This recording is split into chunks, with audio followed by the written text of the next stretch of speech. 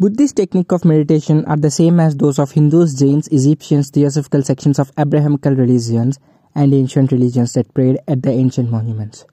What's up everyone, welcome back.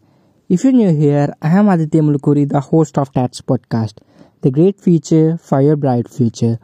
Today we are discussing about some amazing Buddhist technique for dealing your depression instantly. In all of these, there was and still is a cure for physical and emotional exhaustion, causing feelings of disrepair. That is exactly what depression is. A temporary central nervous system dysfunction that has triggered off a hormonal imbalance in the control mechanisms of the brain.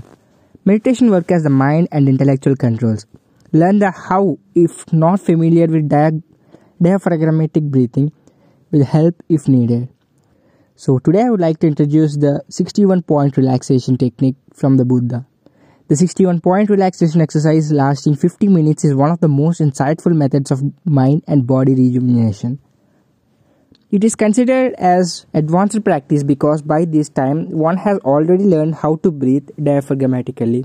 It indicates systematic body relaxation without falling asleep. The posture for 61 point is called for lying down on the back with palms towards the sky and feet apart, as wide as two shoulders.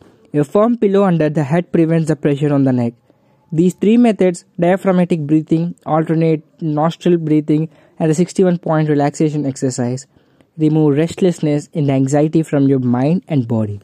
Having mastered these techniques, one can move forward to resting techniques that remove dullness and fatigue from your mind and body.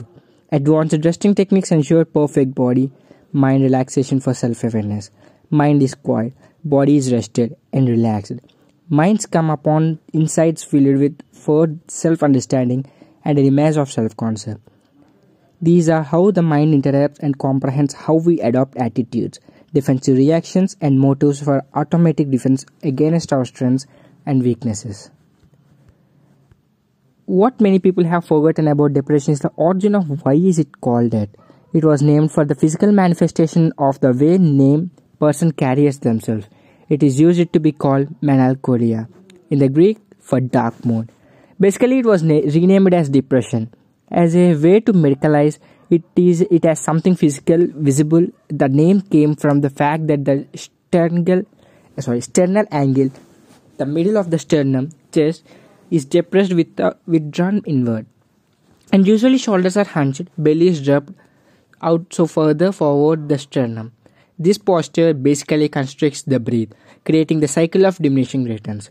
So this is why the 61-point technique can help you a perfect way to close your depression away. So this is today's episode. Hope I conveyed some value-added content for you. Thank you for listening. I am Aditya Mulukuri, the host of TATS podcast. Please do share this episode with your friends or family so they might can help you. Peace.